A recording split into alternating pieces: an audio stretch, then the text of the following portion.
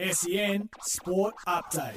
I'm Victoria Raptis and this is your SEN Sports News Update for car sales. Everything you auto know. In the AFL, Collingwood has survived a huge scare in their 7-point win over North Melbourne. Noah Anderson's after the siren goal led the Suns to a 2-point victory over Richmond. Nat Fyfe starred in Fremantle's 41-point win over St Kilda, and Connor Rosie's 4-goal haul helped Port Adelaide to a 55-point victory over GWS. In the NRL, Parramatta has come from 12-0 down to beat the West Tigers 28-20 in their first win at Leichhardt Oval since 2001. To rugby, despite scoring 2 tries to 1, the Wallabies have gone down to England 25-17 in the second rugby test in Brisbane. In cricket, Sri Lanka has recovered from the loss of an early wicket to be 2 for 184 at stumps on day 2 of the second test in Galle. And in tennis, Aussies Matt Ebden and Max Purcell have won the Wimbledon's men's doubles final in a 5th-set tiebreaker. That was your SEN Sports News Update for car sales. Sell your car the hassle-free way with the Car Sales Instant Offer.